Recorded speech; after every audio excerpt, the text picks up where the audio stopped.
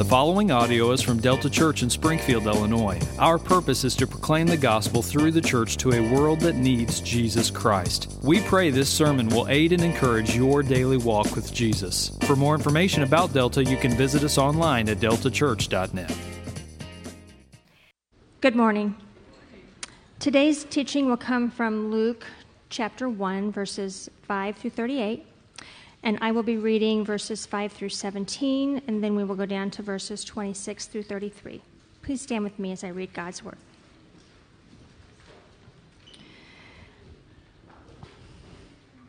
In the days of Herod, king of Judea, there was a priest named Zechariah of the division of Abijah.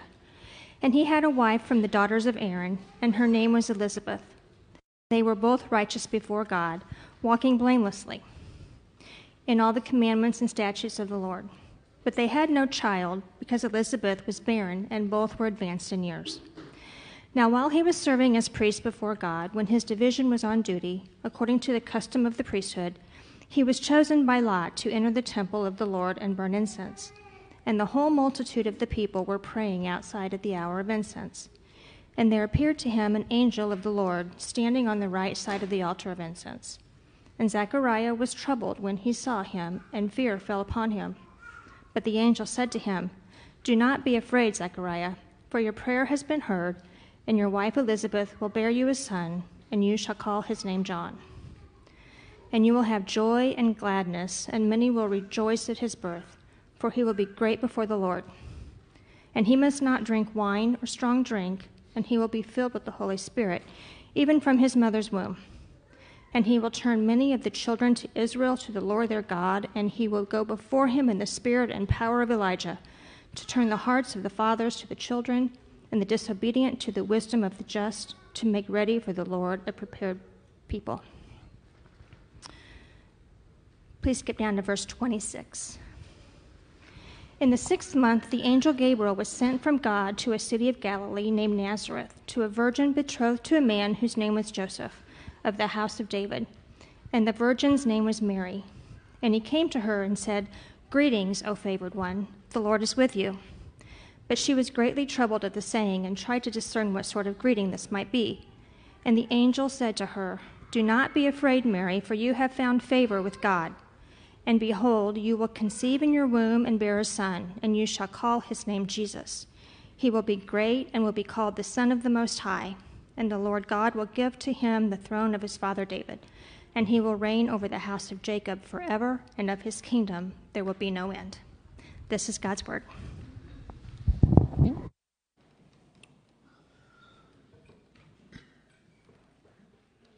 Well, as you just heard, we're going to be in verses 5 through 38 this morning. Our sermon title this morning is just going to be called Announcing the Savior. Announcing the Savior. That is what we see here through what Luke is putting before us, with the birth of John the Baptist being announced, and then also the birth of Jesus being foretold, being announced. If you want to summarize where we're going this morning, Luke wants us to see something about not only John the Baptist and the way he comes about, his birth fulfilling what the Old Testament promised would happen, but namely that the birth announcement of Jesus, what's going on with this birth announcement is that it fulfills the promises of God. God's word said something would happen. God's word came to God's people with certain promises. And now Luke is transitioning us forward towards the ministry of the Lord Jesus Christ. But before we get there, he wants us to see several things that prove to us that Jesus is the qualified Savior of the world. And one of those first credentials, you could say, is this, is that the birth announcement of Jesus fulfills those promises of God, those long promised words spoken to God's people. The question then is, how are we going to respond to that? And that is what Luke wants us to do. What is going to be our response to this truth that is put before us? He wants us to receive God's word and then respond to it in belief. And so that is what we're going to see this morning from these verses. I'm going to hit pause. I'm going to pray. I'm going to ask for the power of the Holy Spirit to just help us clearly understand, to hang on these words because our lives truly do depend on what God has spoken to His people. And then we'll turn into our text. We'll dive in and see what our God has for us this morning. So let's pray. Father, you are merciful. You are gracious. You are kind. You're faithful. Your promises are kept. You are worthy of trust. You abound in steadfast love and faithfulness. You're slow to anger, patient. You are marvelous, worthy of worship.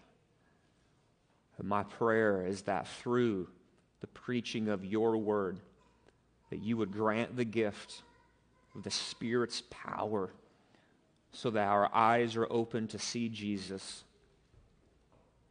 Our minds are open to understand the Scriptures before us. The Holy Spirit, as He were, would move us to the edge of our seat to hang on the very words before us, because they're not the mere words of a man, but they are the words of our God to us, His redeemed people. And in them we find the sustenance and the nourishment for life and godliness that we need. So Lord, wake us up. Wow us with the good news of your promises kept and how they culminate in the Lord Jesus Christ. Lord, do these things. Stir our hearts to be worshiping hearts, even as we hear your word preached. I cannot do this in my own strength or power. I'm asking you, Holy Spirit, to set me aside, as it were, so that as your word is proclaimed, the people would see the Lord Jesus Christ clearly. It is in His name I pray these things. Amen.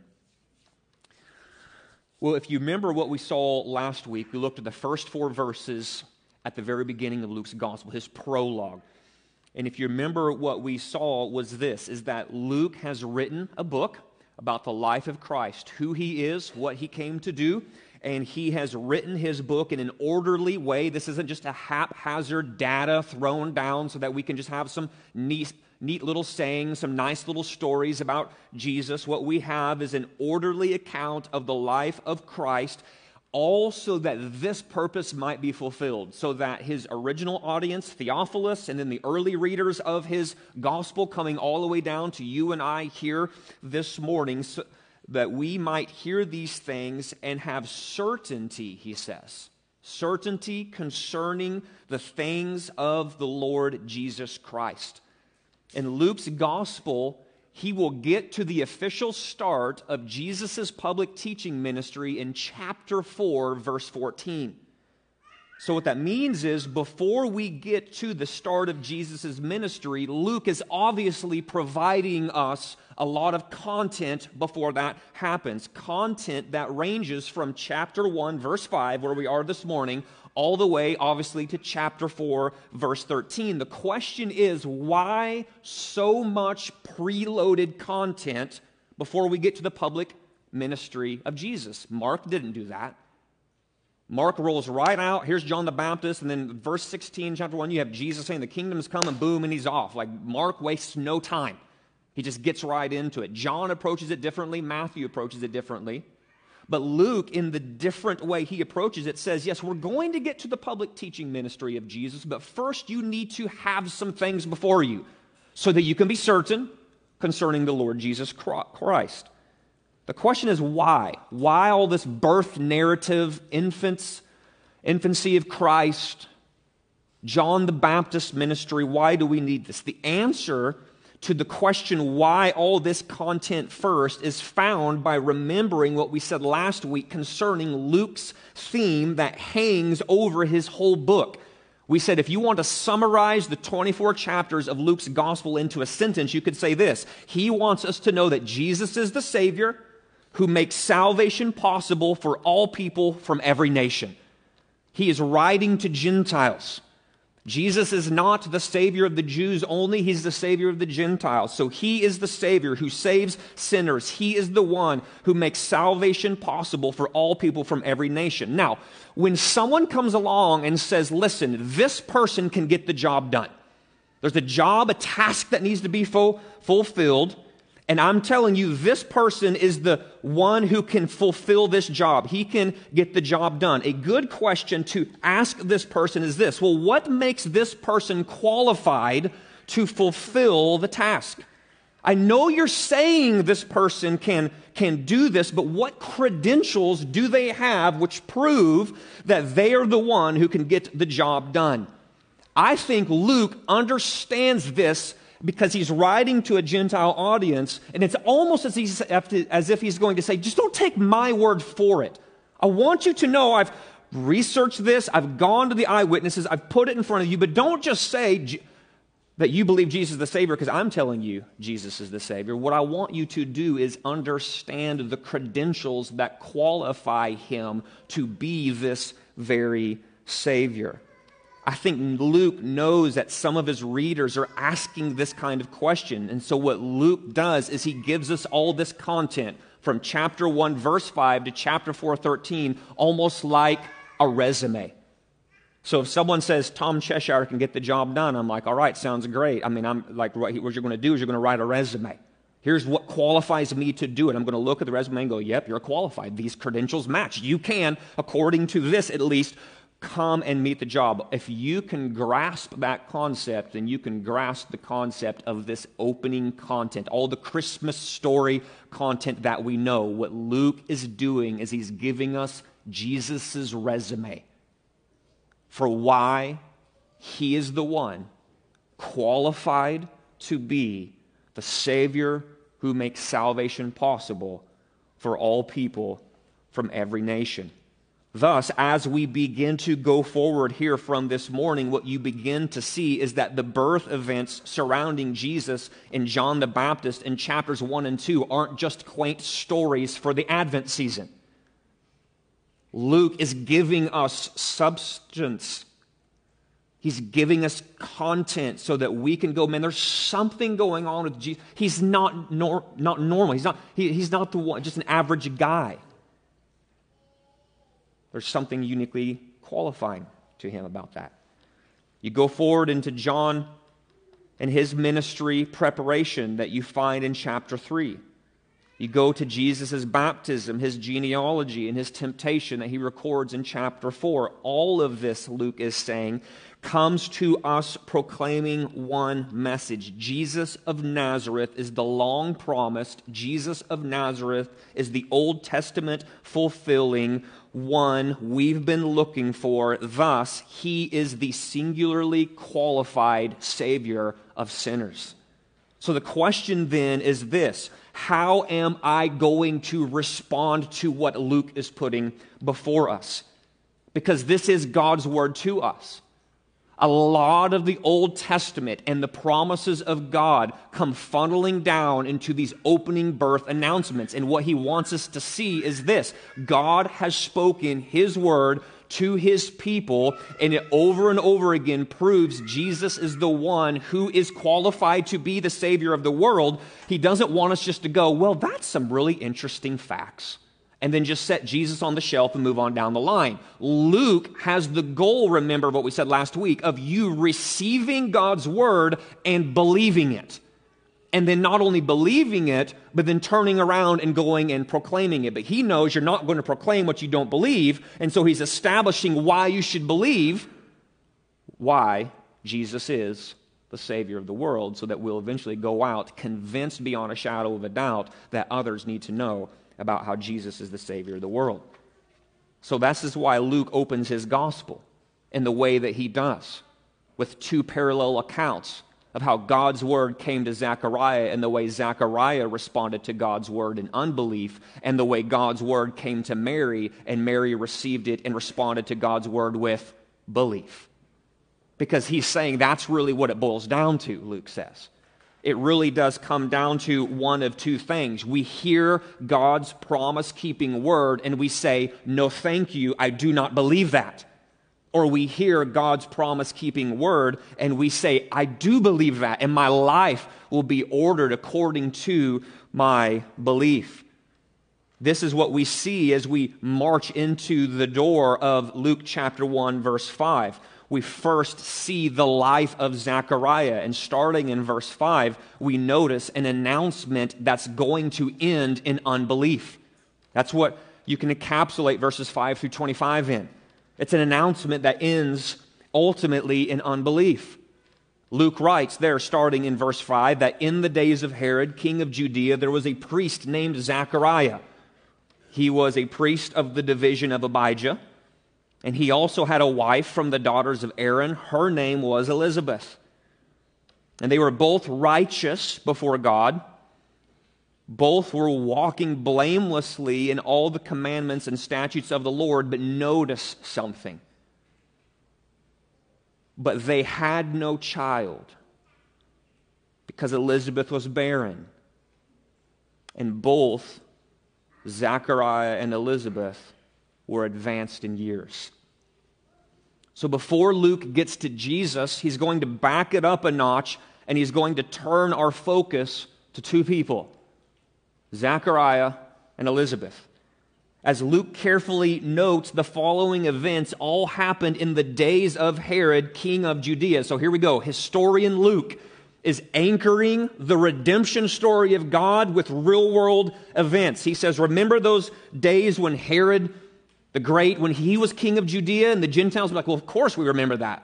And then he says, well, if you know that, then what you understand is this, that was the time when God was invading our time-space capsule, and this is when the redemption story was no longer on pause, but it was beginning to unfold and go forward. When he tells us that the story of God is unfolding in the days of Herod, it's a not-so-subtle reminder that Luke's work, it's not fairy tale, it's not myth, this is real-life stuff. He's talked to the eyewitnesses.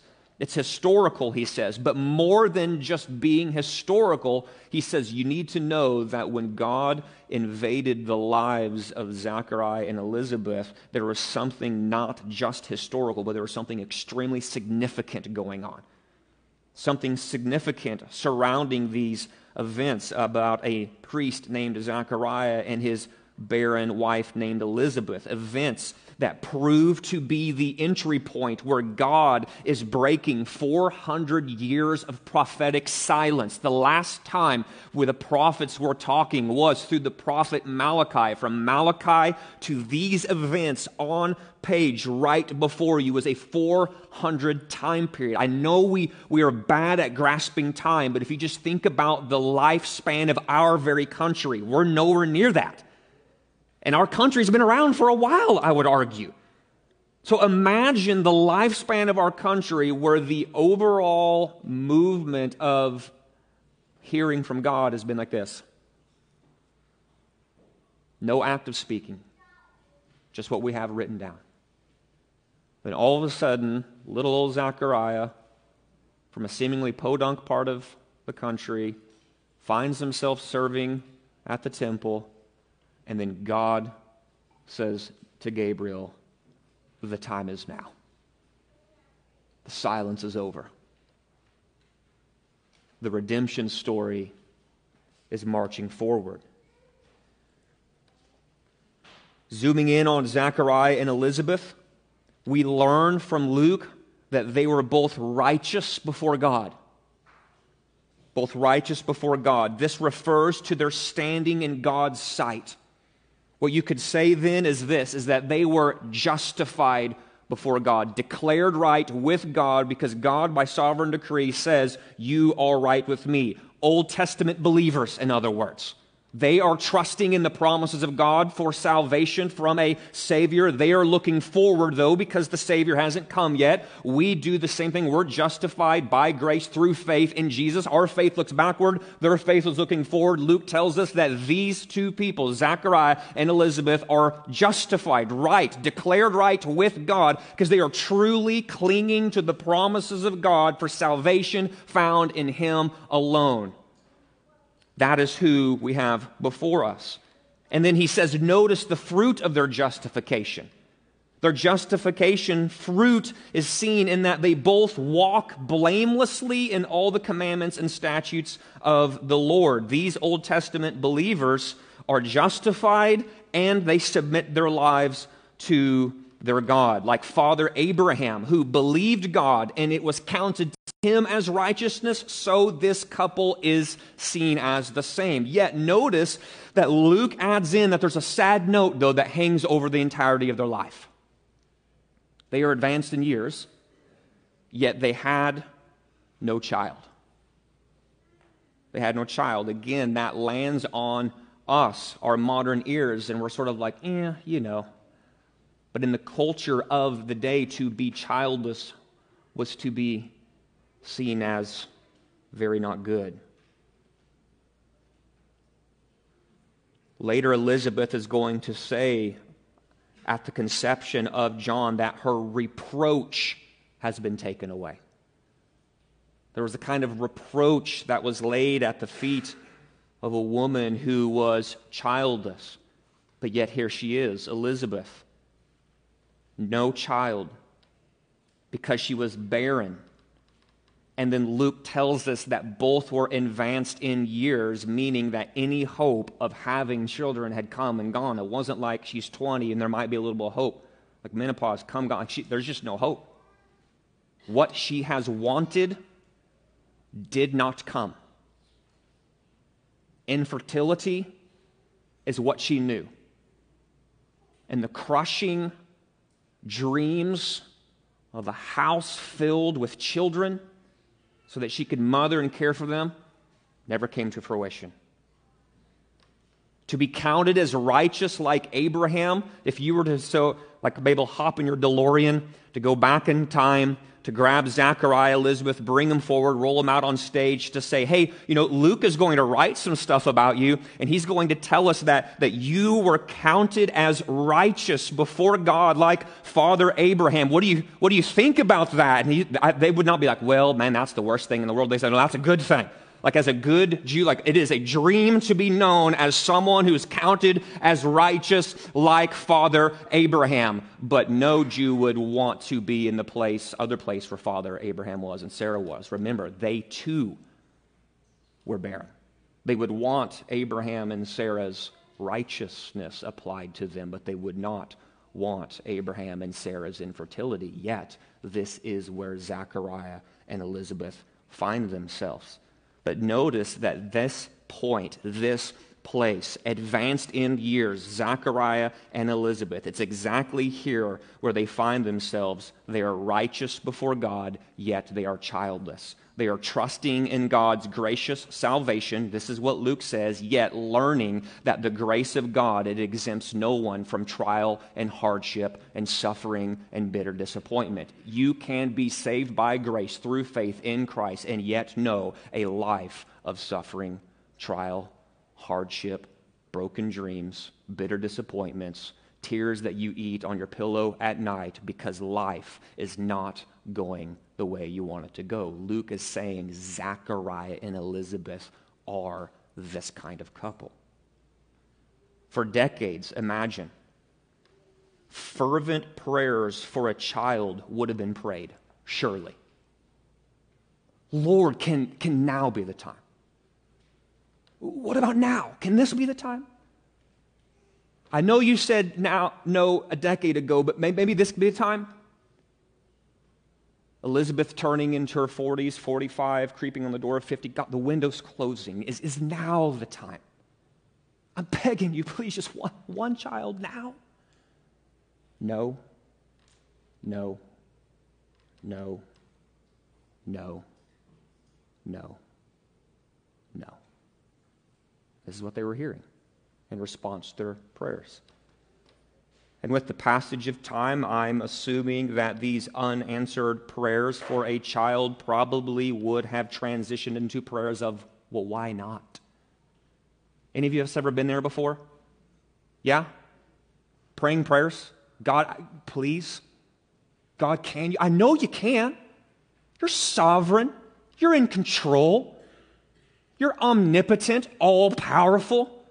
You have the ability. You spoke words and created everything out of nothing. You have what it takes to invade my world and to bring this about for reasons that we don't always know. God, in His timing, says, I'm answering your prayer, but I'm answering with a no. And anyone who's alive right now listening to my words has been on the receiving end of a prayer that came back from the Father as a no, and the next prayer that came out of our mouth was what? Why? Why? And then at some point in time, I am positive those transitioned prayers of why eventually became prayers of God, where in the world are you even at?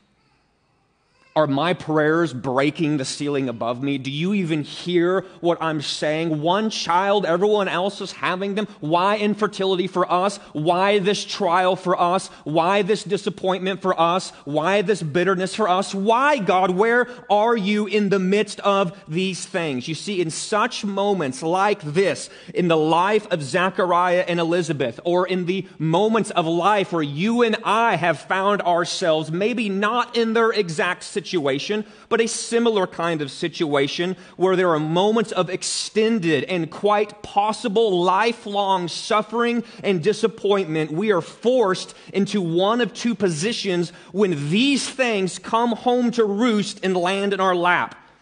When the God will use turns into no, and then our questions of prayers say why, and then they eventually, after an extended amount of time, turn into God, where are you? We will go one of two directions in that suffering and in that disappointment. We will drift into one of two positions. We will either go the route of cynicism, and we'll go the route of coldness of heart, because we eventually draw the conclusion that God cannot be trusted. God does not hear my prayer. God does not care. God is not who I thought He was. Our hearts grow cold. We become cynical and we begin to drift.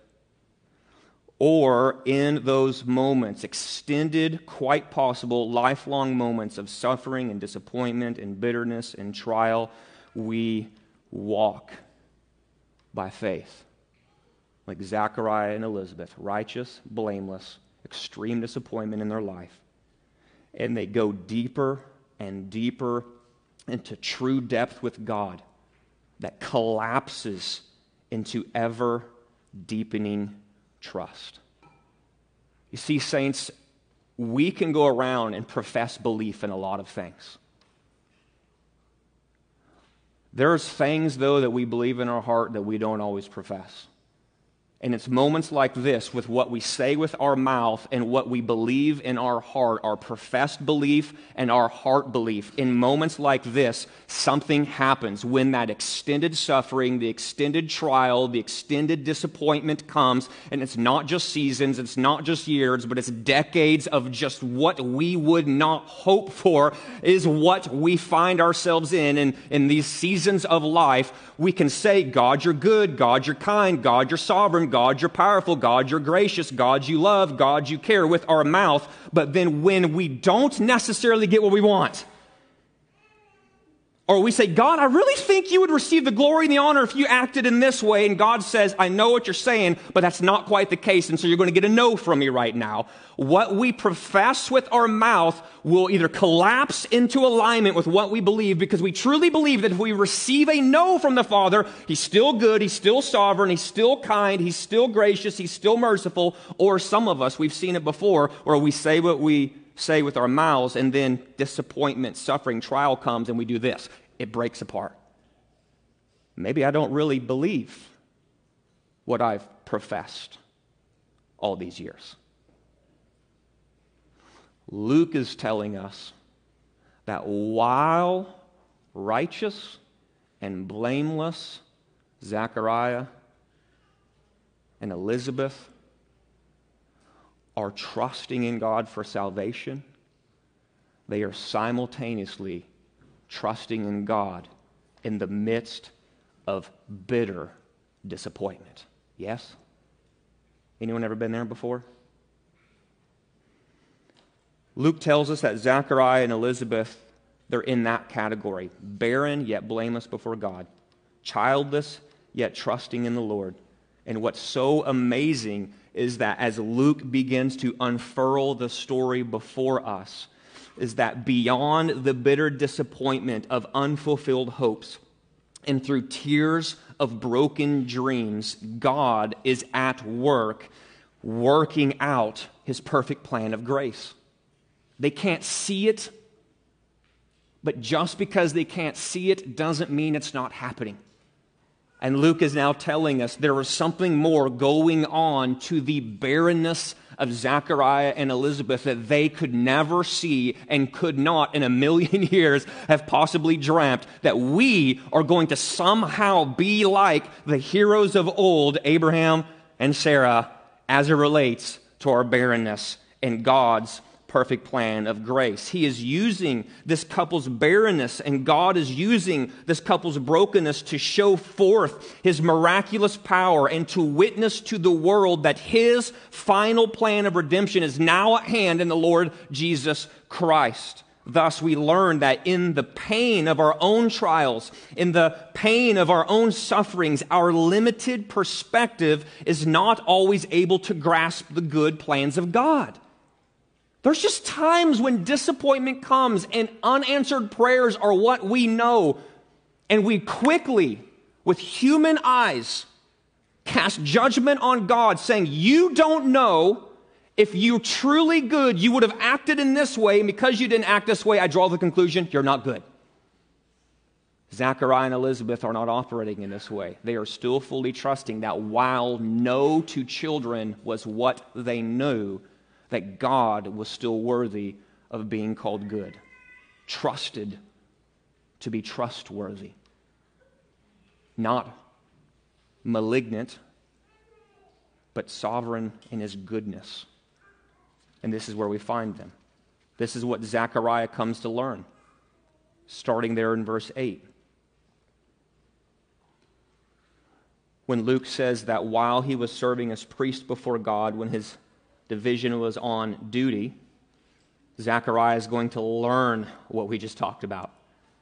Because God's time is the right time, Luke says that he was chosen by lot to enter the temple of the Lord and burn incense. The people were outside praying, and while Zechariah was performing his duties, there appeared to him an angel of the Lord. When he saw the angel, he was troubled, and fear fell upon him. But the angel says to Zechariah, do not be afraid, for your prayer has been heard. The question is, well, what prayer? What prayer has been heard? I'm arguing that it was Zechariah's prayer for a child, because verse 13 goes on to show your wife Elizabeth will bear you a son, and you shall call his name John. Don't be afraid, Zechariah. Notice that anytime you see an angel interacting with a human being, they basically melt into a puddle. They're always troubled and fearful. This isn't chicken soup for the soul, New Testament. This is the reality. When you see one of the flaming ones, you don't like high-five them and fist pump. You fall. You're troubled. Don't be afraid, Zechariah. Your prayer has been heard. What prayer? The prayer for your child. And what you need to know is because this prayer has been heard, your wife Elizabeth is going to bear you a son. You're going to call his name John. No doubt this is a prayer he had often prayed. And no doubt that as he and his wife grew advanced in years, this is a prayer Zechariah had long ceased to pray, believing he had prayed in vain because no immediate answer came to his prayer. How many times have we ever been there before? Anyone ever been there before? Pray a prayer, pray a prayer, pray a prayer, year, month, day, week, decade, and then you eventually just draw the conclusion, you know what? I don't think anything is ever going to happen with this. And then we drop the prayer. What we're learning right here is that every prayer we pray is heard, even if we cease to pray it, because my hunch is Zechariah because the way he answers here in a little bit is like when he was no longer physically able to have children, my hunch is he just stopped praying the prayer. Like, why pray the prayer? There's just no way it can happen. But what do we learn from the angel here who's speaking God's word? Your prayer has been heard, and your prayer is now going to be answered in a way you could never possibly have imagined. Can I just encourage you with this real quick? Some of us are praying prayers like that. You're praying those impossible prayers because I think that is a good and right way to pray. Don't grow weary in doing good in the hard work of consistent, persistent prayer. When days become weeks and weeks become months and months become years and years become decades, you're praying the prayer, you're praying the prayer, you're praying the prayer, you're praying the prayer, seemingly nothing, seemingly nothing, seemingly nothing. Let me encourage you with this. God hears your prayer. God knows how to best answer that prayer. Don't grow weary in doing good, because what we see here is while we might think, man, I'm going to stop praying for this neighbor. I'm going to stop praying for my child. I'm no longer going to share the gospel with this person. Because why? Because they're so hardened. They're never going to respond to the gospel. They're never going to hear. The situation is never going to change. Through the eyes of what I can see and perceive at a merely human level, this seems like a lost cause.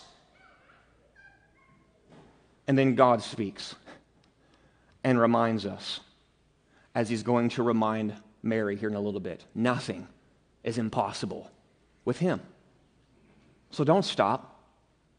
Persist in praying. As Zacharias stands before God's angelic messenger, we learn something. Just as he learned something, that when we pray, God hears our prayers and in his timing knows the best possible way to answer those prayers. And what does Zechariah learn? He learns that in answer to his prayer, he and Elizabeth will have joy and gladness, as will many others at the birth of his son. That's verse 14. Why all this joy and gladness and rejoicing? Because in fulfillment of the prophet Malachi, the promised Elijah-like figure to come, I'm telling you, a promised Elijah-like figure that Zechariah would know about as a priest. He would know his Old Testament, and he would know the promise of God, sort of like signing off, closing quote of Yahweh to his people was, there's going to be someone who comes. He's going to come in the power of the spirit of Elijah, and he's going to do some crazy, amazing things in preparing the way for the Savior to come. So when he shows up on the scene, turn your eyes to the horizon and look out, because the Savior that has been long promised is about to come. Oh, by the way, Zechariah, your son is going to be that one. In answer to your prayer. Blows his mind, I'm positive. It will be John who is great before the Lord, he says. It will be John who will turn many of the children of Israel to the Lord their God. It will be John, his son, the son who he was praying for, will go before him in the spirit and the power of Elijah, turning the hearts of fathers to the children. It will be John who makes ready for the Lord a prepared people. Malachi spoke the word of God to the people of God, and now God's word is being spoken through the angel Gabriel to Zechariah. But what is Zechariah's response? Unbelief. Unbelief. Notice there when Zechariah says what he says in verse 14, when he says, "How shall I know this?" He's in essence saying, how can this be trusted right now? I'm not sure this can be trusted right now. Do you really want me to believe this? How do I know this is what he's thinking? Because he says, I'm an old man. My wife's advanced in years. You're telling us how we're going to have a baby. I know how babies work, and those parts don't work anymore. How can this be? God, your word has come. I processed it. Don't believe it. That's where Zechariah is at right now. I don't know how he got to this place. He is righteous before the Lord. He walks blamelessly, but he's struggling right now. It could either be from the evidence of his own eyes. He's looking at his wife advanced in years. He looks in the mirror and sees a man who's advanced in years. As I just said, he knows how babies are made, and he's just like, listen, this just physically isn't going to work. So it could be that he's questioning with unbelief God's word because of the evidence from a human perspective. What seems like will be impossible to happen. Or maybe it's just the numbness of all those years of crushed dreams and unanswered prayers. Anyone ever been there before? Prayed, unanswered, at least not answered in ways we want. Our hearts become numb and dull to the things of God, and we eventually come to the place, I don't know if we can trust him anymore. That can lead us to the sin of unbelief. And what we see is that the sin of unbelief has creeped in, and it is where Zechariah is at now. According to human reason, Zechariah cannot see how the promises of God can be possible, and that right there is the problem. From a human perspective. he can't see how it can happen. Far too often when God's word makes no sense, rather than trusting nothing will be impossible with God, as the angel says to Mary, we instead jettison God's word in unbelief because we sit in judgment over God's promises and say, according to John Davis, I don't see, God, how you can do this. Ergo, the conclusion I draw is you're not worthy to be trusted. Instead of walking in a way where we say God's word is God's word, God is not a liar, God is good, and when God says what he says, he means what he says. When he means what he says, he's not telling a lie, and because he's not telling a lie, I'm going to trust him because he's only ever proven himself to be trustworthy because he always keeps his word. So while I may not be able to see how this promise is going to be fulfilled, I am not going to sit in judgment over God and his word. I'm going to happily submit myself to God and his word and walk in a manner of trust. Walk in a manner of faith. Notice that as Luke continues on, it is in stark contrast to Zechariah's story as he transitions over to Mary. So now as you go into Mary, starting in verse 26, instead of an announcement that ends in unbelief, what we see is an announcement that ends in belief. Luke literally rinses and repeats. It's the second verse, same as the first. He's going to say, God's word came to another person, came to Mary, and guess how she responds? Not like Zechariah with unbelief, but with belief. Look at verse 26. 6 months into Elizabeth's pregnancy, what do we find? The angel Gabriel, he's dispatched yet again from the throne room of heaven, sent from God to a city of Galilee named Nazareth. There's the historicity of it again. Who does he come to? A virgin betrothed to a man whose name was Joseph of the house of David. That's a little foreshadowing. And who was this virgin? None other than the woman Mary. In similar ways, Gabriel makes himself known to her. Notice the parallel. Like Zechariah, she is met by an angel when he says, Greetings, O favored one, the Lord is with you. Like Zechariah, Mary was greatly troubled at the saying and tried to discern what sort of greeting this might be. Like Zechariah, the angel comforts her in nearly the same way. Do not be afraid, Mary, for you have found favor with God. And behold, you're going to conceive in your womb and bear a son, and you shall call his name Jesus. Like the birth announcement of John, Jesus' announcement is chock full of Old Testament fulfillment. While John will be great before God, Jesus is just going to flat out be great. Because he is God. Jesus is going to be called the Son of the Most High. The Lord God is going to give to Jesus the throne of his father David. Jesus will reign over the house of Jacob forever.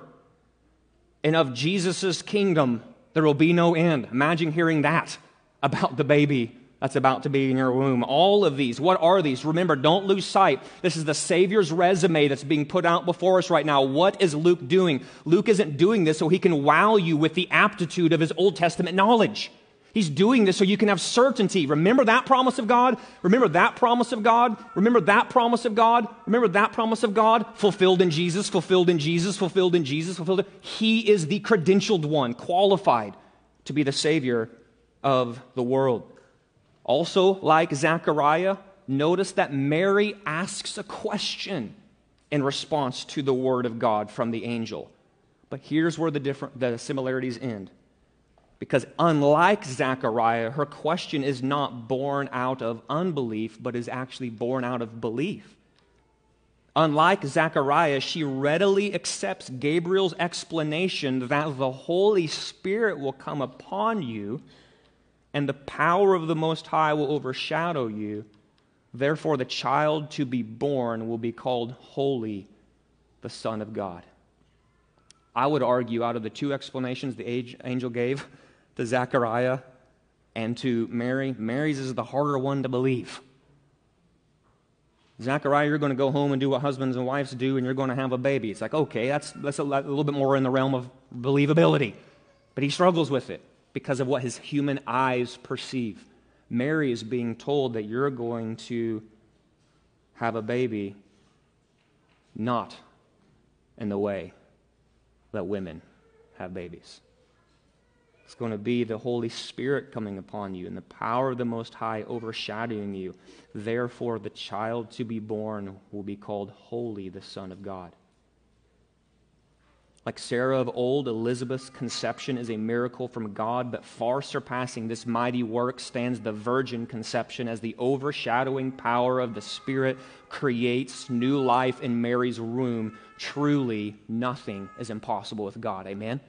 Truly, nothing is impossible with God. When God speaks, He says what He means, and He means what He says. His promises will come to pass. Notice the word will. Go back into this text this afternoon and do homework, grab a pencil, and read every time it says God will. This will happen. This will take place. This will come about. Will is the language of promise. It shall come to pass. It cannot not come to pass because God is saying it will. With Him who called the world into being and formed it out of nothing, everything is possible. There is no sin too black and bad to be pardoned. There is no heart too hard and wicked to be changed. There is no work too hard for a believer to do. There is no trial too hard that it cannot be withstood. There is no promise too great to be fulfilled. There is no difficulty too great for a believer to overcome. In the words of one commentator, faith never rests so calmly and peacefully as when it lays its head on the pillow of God's omnipotence. Faith never rests so calmly and peacefully as when it lays its head on the pillow of God's omnipotence. Imagine Mary hearing, the Spirit's going to come upon you. The power of the Most High overshadow you. That is how you're going to come to bear this child, virgin conception. And what does she do? Lays down her head, rests calmly and peacefully on the omnipotence, the all-powerfulness of God, because truly nothing will be impossible with God. This is exactly where Mary is at as she responds to God's promise-keeping word with belief. What is her response at the end of it all? Behold, I am the servant of the Lord. Let it be to me according to your word. Translation, I believe it. And because this is what you have said is going to happen, I trust you. And I'm going to align my life in line with what you, God, have said. What is she doing? Calmly, peacefully, laying her head down on the pillow of God's omnipotence. She asks no further questions. Mary raises no further objections. What we see is just submission to God's word and belief in God's promises. Friends, the promises of God concerning His forever kingdom, His promises concerning His forever king have been realized in the Lord Jesus Christ. Zechariah's failure to embrace God's promises stands as a warning to us, and Mary's humble response serves as our example. Luke's opening challenge in his gospel drives us all the way back to our first question. So where are you at in regard to these things? How are you going to respond to the Word of God that Luke is laying out before us? My hope and my prayer is that by the power of God, that He leads us down the path of belief, Mary-like trust in the promise-keeping God who can be trusted to do everything He says He can and will do. Amen? All right, let's pray.